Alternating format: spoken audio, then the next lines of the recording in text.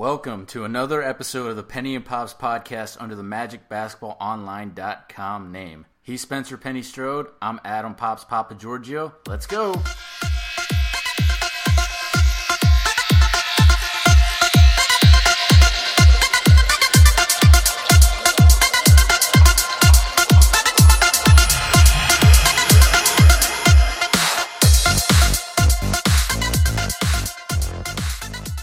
So the NBA Finals is going on right now, and that got Penny and I thinking, what if the current NBA Finals playoff format was in place during the two Magic final runs back in 1995 and 2009?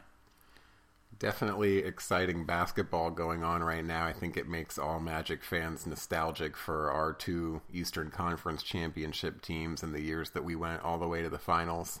I'd be interested to get your thoughts on 1995 to start with, and what, if any, difference it would have made if it would have gone 2-2, 1-1-1. Yeah, so like Spencer just said, the current format since 2014 has been the 2-2-1-1-1 finals format. And back in the day, and that was imposed by David Stern right before he went out the door. So 2 decades before that, Stern, for travel purposes that made sense at the time, chose to make the NBA Finals a 2-3-2 format, considering it's an East versus West team, or basically the Celtics versus the Lakers back then. With all the traveling going on, they thought it was a wise move to make it 2-3-2.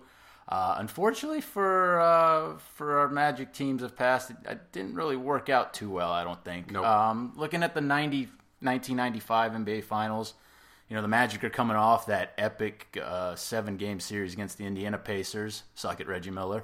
And they go into it almost the favorites, honestly. I mean, they look pretty impressive at the time. I think overwhelming favorites, even though Houston was the defending champion. They were, I believe, a 6 seed that year. They kind of had to squeak their way in, heart of a champion, blah, blah, blah. But the Magic beat Houston in the regular season both times, and it seemed to be the start of a dynasty. Yeah, I mean, we have to bring up Game 1 of the 95 series where, unfortunately, Nick Anderson couldn't make one of those 4 free throws. Kenny Smith, blinded by Penny Hardaway's flying right arm to try and defend a 3-point shot, sends the game to overtime. And then in the overtime, Hakeem Olajuwon gets the buzzer-beating tip to win that game. Huge gut punch. I can remember where the house and the couch I was sitting on. I can remember the material of the couch I was sitting on and during that series, and I was 7 years old at the time, and that was probably the most I'd cried at that point in my life. Unfathomable to lose that game. We had multiple 20-point leads throughout the course of the game. I know you and I are in agreement on this, and I implore every Magic fan to pull up the YouTube clip of the final waning moments of the fourth quarter. Nick Anderson got rid of the basketball before he was fouled. It should have been Dennis Scott on the line. No, Brian Shaw, I believe. Should have been Brian Shaw at the line. And if you saw it real quick, they had the clip on This Magic Moment 30 for 30, but you can pull that up on YouTube. They have the whole game on there. And the ball was out of his hands. Yeah, the ball was out of his hands, and I would have bet a lot of money, whatever money was in my piggy bank at the time, that Brian Shaw would have made at least one of the 2 free throws. But whatever, we've dealt with it. Well, I haven't dealt with it, but we're dealing with it still all those years later. Going into Game 2 again at the arena, crowd still pumped. They're still confident that, hey, take care of business, and maybe we can get a game in Houston or whatnot. But that team was too young for its own good. Fragile. It's hard to believe though. You think back about the arena and the rocking atmosphere, the sellout streak of tens of games in a row, season after season, and the fact that they couldn't let the crowd lift them up and give them kind of a second win before they had to go into Houston, they really packed it in early. Yeah, and I mean, they went down. The Magic were trailing by 22 at halftime of Game 2, and it's just like, I imagine anyone in that arena thought, I mean, they were done defeated right then and there. Almost. Not going to battle back from that. I mean, they fight back. They end up losing by a respectable, I guess, 11 points in Game 2. But then they got to go to Houston for 3 straight games, and at that point, because of that 2-3-2 format, it's crazy to think that the Magic were going to find a way to get back home. There's no way you're going to steal 2 out of 3. Especially going into Houston, limping in the way you're limping in. And that's why, my argument of, the 2-2-1-1-1 format would have helped that 95 team, because you're still thinking, okay, we can at least, maybe we won't win the series, but at least, we get one of these 2 in Houston. We can come back home to Orlando for Game 5. If we take care of business for Orlando, you never fucking know. Unfortunately, that didn't quite work out. Game 3 in Houston, very, very competitive. It was a tie game going into the fourth quarter, and Houston ends up eking that out by 3 points. And that was pretty much the series right then and there. Nick Anderson was dealing with his mental issues, buying a supercar in Houston at the time.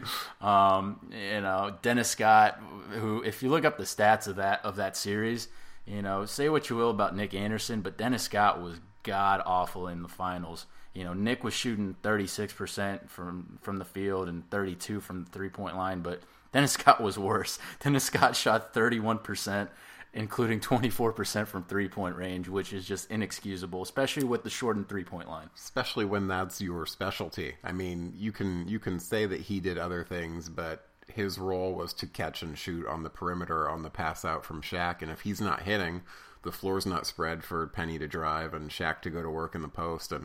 And let's be honest, I mean, Shaq put up great numbers, but really, really got handled by Hakeem Olajuwon. Oh, yeah, Hakeem proved he was the best player in the league at that time with Michael Jordan out of the league. I mean, Hakeem was the man. I mean, Shaq and Penny were the 2 in waiting, but Hakeem proved that he was the guy. There's a reason. He is the reason why they won back-to-back championships. I mean, that and Mario Elie just shooting out of his ass. Mario Elie had some of the craziest percentages of shooting I've ever seen from a starter. The dude shot 64.9% field goal percentage. 64.9%. Okay? He averaged 16 points per game. It's not like he's like a scrub off the bench or anything. Included in that, he shot 57.1 3-point percentage. 57.1% from 3-point range, man. Unreal. He's like a Cleveland Cavalier Channing Frye. And that's why you and I it irked us to see him as a Magic assistant coach this season. I mean, never quite got comfortable with it, did you? No, and maybe we won't have to next season. We'll see, depending on what Vogel does. But the Magic lost that close Game 3, and then Game 4, Houston just gets the job done, and that's it. And maybe that young team was thinking, oh, we'll just be back next season. Little did they know, Jordan would go, Jordan was back. They beat Jordan and then the Pacers to get to the finals. But little did they know that Jordan and the Bulls were going to put up a 72-win season after that. How fickle fate can be. And that injuries would take over the Magic. Yeah. But, I mean, that, one of the things that gets neglected from the 30 for 30 on the Magic that got brought up in the Grantland piece was the fact that Brian Hill just did not want to use his bench. He did not want to use Anthony Bowie. He did not want to use Donald Royal. Brian Shaw was the only bench guy that got any burn, and it's just disappointing to see that that team as a whole. I mean, they went 11 deep, I would say, off the bench, and they cut the rotation down to a tiny 9. And who knows what would have happened had he dug into the bench like he did leading up to that finals. Right. And so, frustration with that. We see it now, though, just to bring that point home, even in the end of the Golden State and Oklahoma City series where Billy Donovan didn't trust his bench. Maybe if he gets those guys a couple extra minutes of blow, over on the bench, they come in and they're able to seal the deal. So to have trust up and down your lineup and continue to have that trust throughout the series, who knows what could have happened. Yeah, so enough with that. But basically, I thought, if it wasn't a 2-3-2 format, I think the Magic definitely could have taken at least one game in Houston, and they really should have. They should have taken that Game 3. I think we both agree they wouldn't have gotten swept at the very least. But because of that format, it really did them in. So that's what happens when you have home court advantage and then you blow it. Now looking at the other end of the spectrum, where the Magic were the road team going into the 2009 finals against the Lakers, you know, that road was just absolutely lovely. Of course, you know, you go through kind of a heart attack series against Philadelphia. Andre Iguodala, Thaddeus Young, Marcin Gortat saving us. He did. That was a huge Game 6. So Dwight Howard was suspended for a wayward elbow. Yeah. And he stepped up, and I think he had a double-double in that Game 6 to seal the deal. Obviously, you remember Stan Van Gundy and Rashard Lewis celebrating the series win on the sideline, a vivid picture. Yeah, it was lovely. And then, of course, you go to the Boston series, and I don't care if Kevin Garnett was hurt. That was an immense series. That was a hell of a comeback win. Hedo Turkoglu's Game 7, which is in raining threes from everywhere. With pizza grease falling off his fingertips. You know, you and I were with a couple of our buddies, we're at the Buffalo Wild Wings out by UCF. We're on the tables, like throwing, I wasn't throwing stuff, but people were throwing stuff everywhere. And that was a fun night. And then just going into the Eastern Conference Finals against Cleveland, everyone thinks LeBron's going to just bulldoze over the Magic at that point, and it didn't happen. The Magic stole that. The Magic really should have swept that series. Probably one of the most satisfying victories as a fan, because you knew as a local fan base, and you knew that the team as a whole, they knew they had Cleveland's number, right? They went into that series just as confident that they were going to win the series as the national media was confident that Cleveland was going to beat Orlando. And to go in with that kind of self-assurance and then to seal the deal, very vindicating. And I can remember just that Game 1. We stole that Game 1, let's be honest. Yeah. We're at the ale house near the airport, and I just remember just the slow comeback, and then Rashard Lewis just throwing that dagger down. And I mean, it was. And the final play of the Game 1, I think there was a jump ball with like 1 second left. I think it got tipped out to Mo Williams, and he missed that shot at the buzzer. We dodged a bullet there. That one should have gone in. Yeah. The Game 2 LeBron miracle shot shouldn't have gone in. But either way, we steal a road game. We're coming back 1-1. Yeah, we take care of business at home, and then Cleveland gets the Game 5, even though it really could have been a sweep right then and there. Right.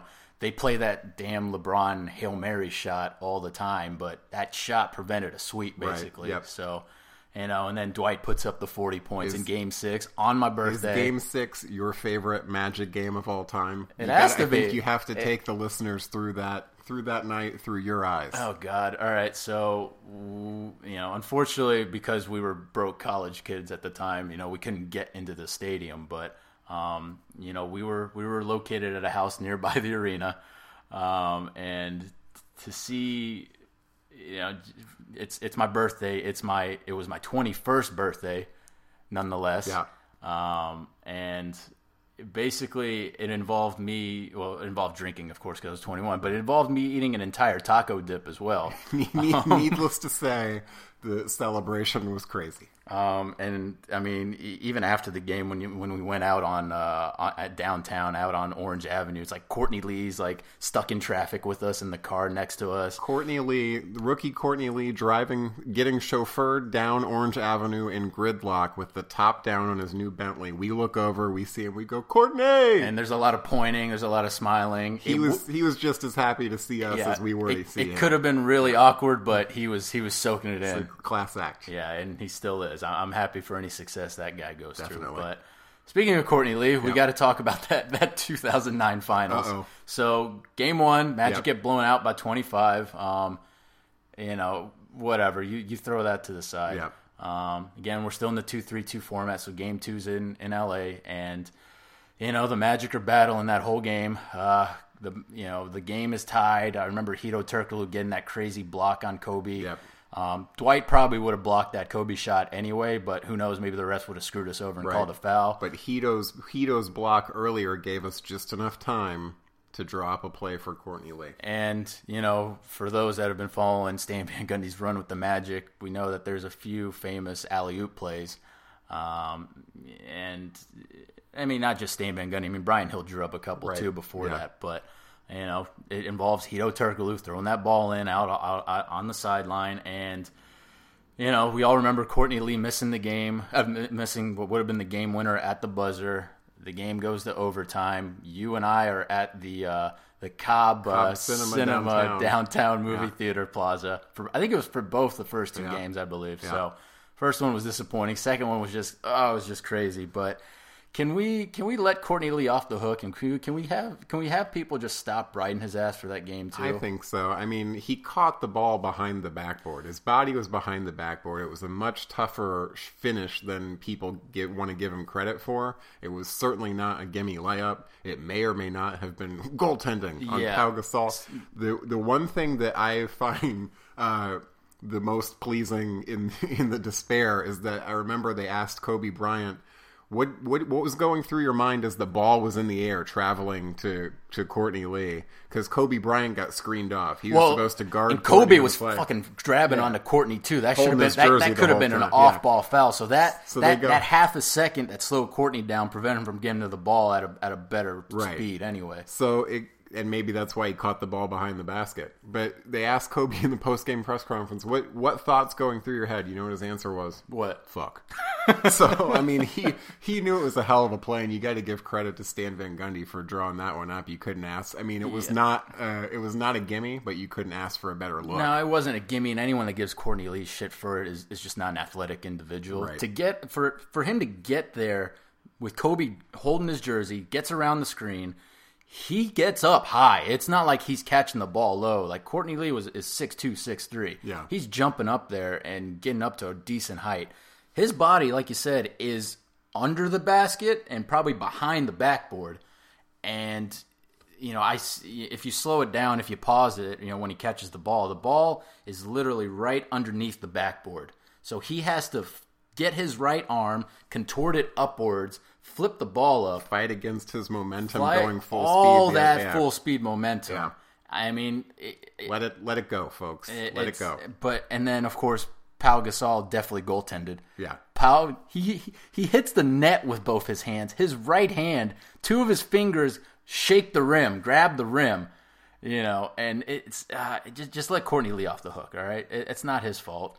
And so let's move on to Game 3, a happier moment. So Game 3, the Magic, they shot 75% in the first half. Is that good? That's pretty good. That's not bad.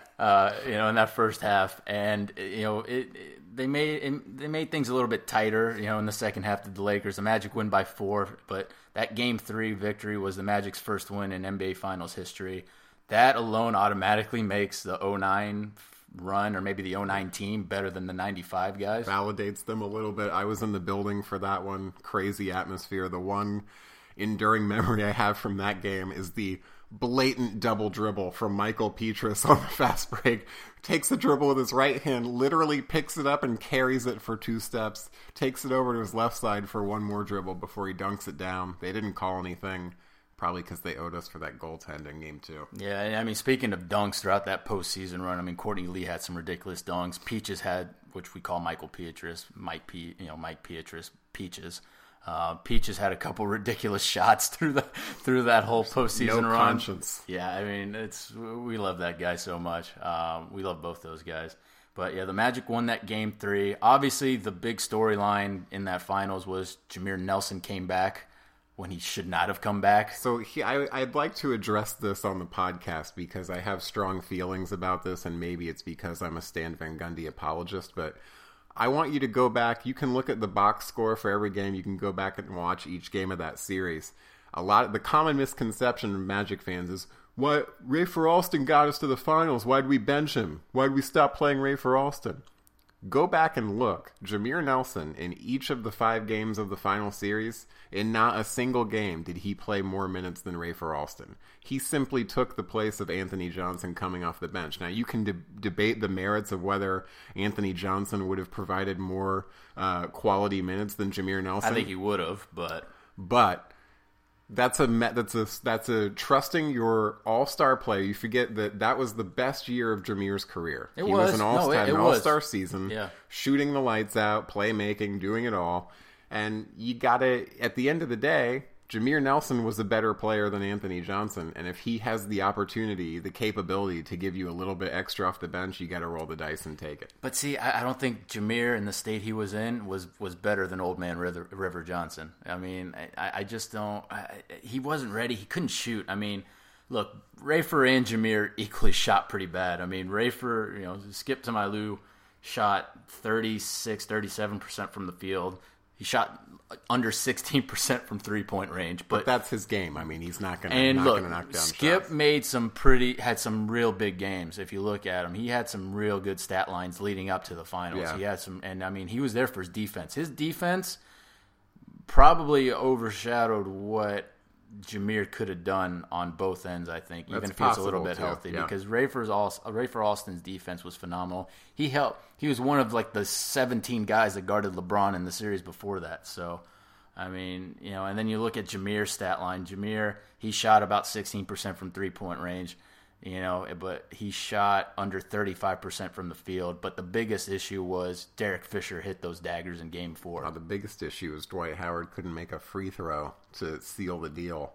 That too, of course, but I mean that comes with the territory with Dwight. I mean you had to live with it, right. Unfortunately. And Dwight didn't have a bad series; he just didn't have a great series. I mean, He averaged about 15.5 and 15.5 points and boards. So, I mean, you can't fault him. He still shot an okay percentage. He was under 50%, which isn't him, but I mean it's the finals; it gets tougher. Yeah. The biggest problems was Trevor Ariza hitting very timely 3-pointers and Derek Fisher shooting out of his ass, basically. Right. Trevor Ariza has a knack for just not missing from behind the 3-point line whenever he plays against us, though. The one thing that struck me in the worst way is Dwight Howard reflecting on the finals series. This was a couple years after we'd lost in 2009.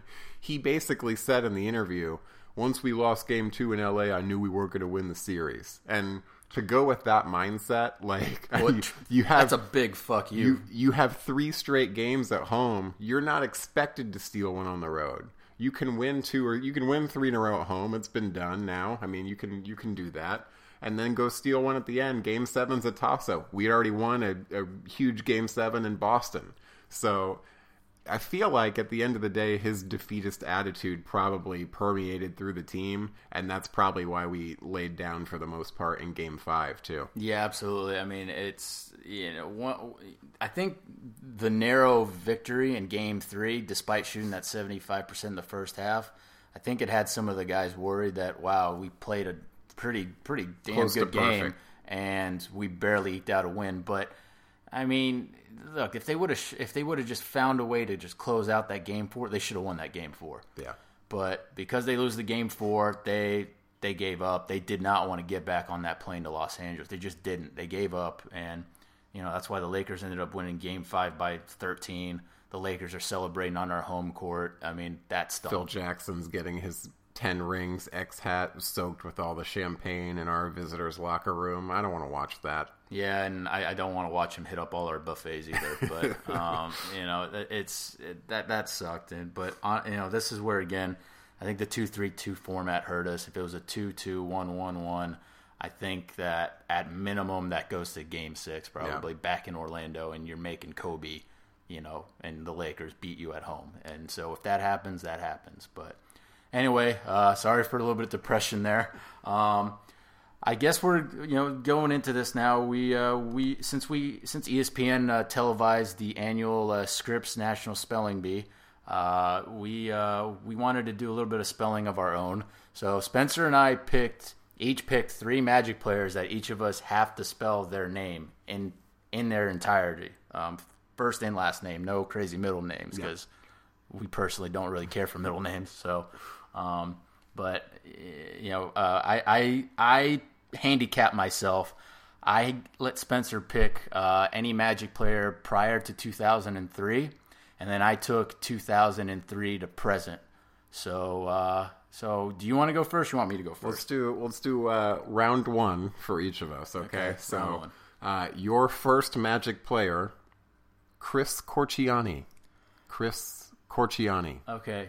Is it Chris or Christopher? Chris Corchiani from NC State. Oh, you put the schools down. Now I knew he was from NC State. Yep. Chris. Yep. Chris.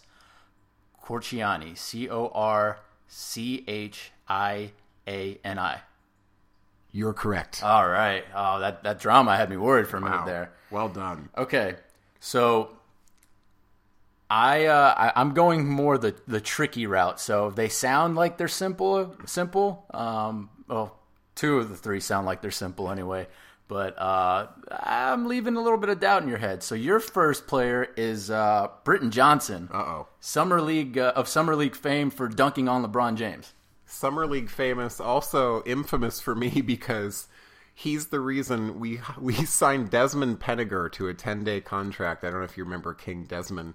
And the Magic waived him to bring Britton Johnson back to close out the season, even though they started the season with him, and he was not so good. Yeah, you and I were at way too many of those games that season. So we were the only ones. It's okay. Britton Johnson, okay. Here we go. Britton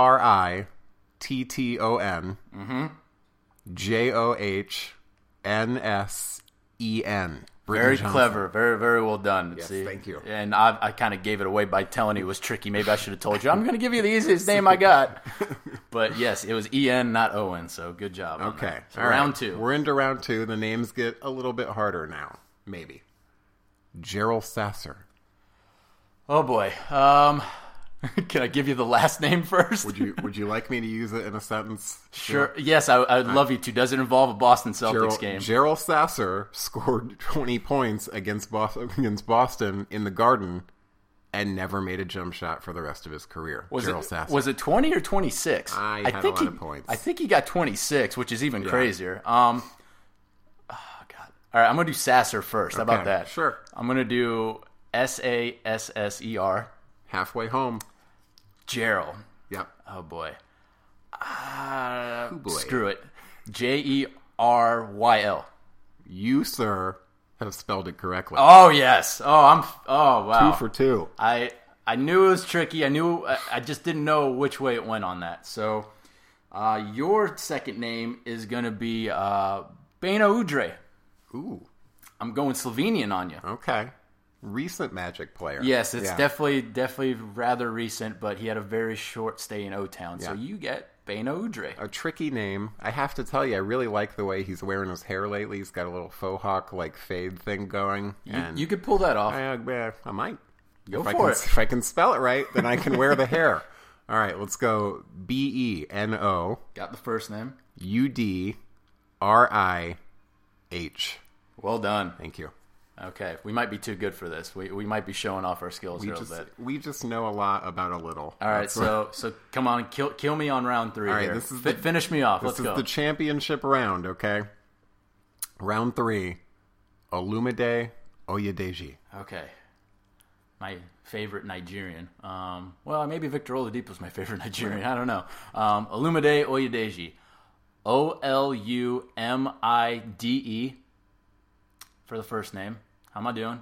You're good. Oyedeji. Oyedeji. Oyedeji. This man can spell. Well done, sir. So I'm quite grateful you didn't give me Larry Kraskowiak because I really thought you were going to do that, and I did not look it up. I'm a man of my honor. I'm a man of my word. I have not looked up Larry Kraskowiak's name in about 2 months. So, what were you doing 2 months ago? Maybe I was looking up potential coaches. I don't know. Fair enough. No, definitely not potential coaches. But I was digging deep a little bit there. All right. So your last one is it could be easy, could be hard. Okay. It's Terrence Morris. Uh-oh. So you can probably get the last name correct. But there's a couple ways you can go with Terrence. Okay. Terrence, famous on the 05-06 Magic team, actually. I remember his blue jersey, number 40, and I remember Brian Hill not playing him much. Let's see if I can remember how to spell his name. I'll go Morris first. Morris. Okay. Now, it's going to be different than regular, so let's try Terence. You bastard, you got it. Thank you. All right, so we went 3 for 3. So much like the Scripps National Spelling Bee, we have co-champions on the Penny and Pops podcast as well. Yes, and I don't know who's the shit talker out of us. Probably me, but I'm grateful in my co-champion victory there. Let's share an awkward, nerdy high five. Let's go, buddy. There we go. All right, so that'll do it for this version of the Penny and Pops podcast. We actually do have a new episode planned next week already. We are going to go through a interesting top 70 all-time Orlando Magic player list, and we're going to nitpick it a little bit. And we're going to spell all the names, so be sure to tune in for that one. That could go a little while. But anyway, we appreciate you guys listening to the podcast. We're very grateful for your subscriptions and you guys just listening in on iTunes, Google Play Music, Stitcher. You can follow us on Twitter. You can follow the MagicBasketballOnline.com story-only feed, where we have all our posts on there at MagicMBO. What's your Twitter handle, Penny? It's at Spencer Strode. Okay, and mine is at Papa Giorgio MBO. Good luck spelling that. Right. Just look it up on Twitter. Just start typing stuff on Twitter or Google. You'll find a Greek last name. A lot of ways to get in touch with us, but really cool to do this, and we're excited to continue it and talk about Magic news as it comes available. All right. Well, we'll see you next time, O-Town. Take care.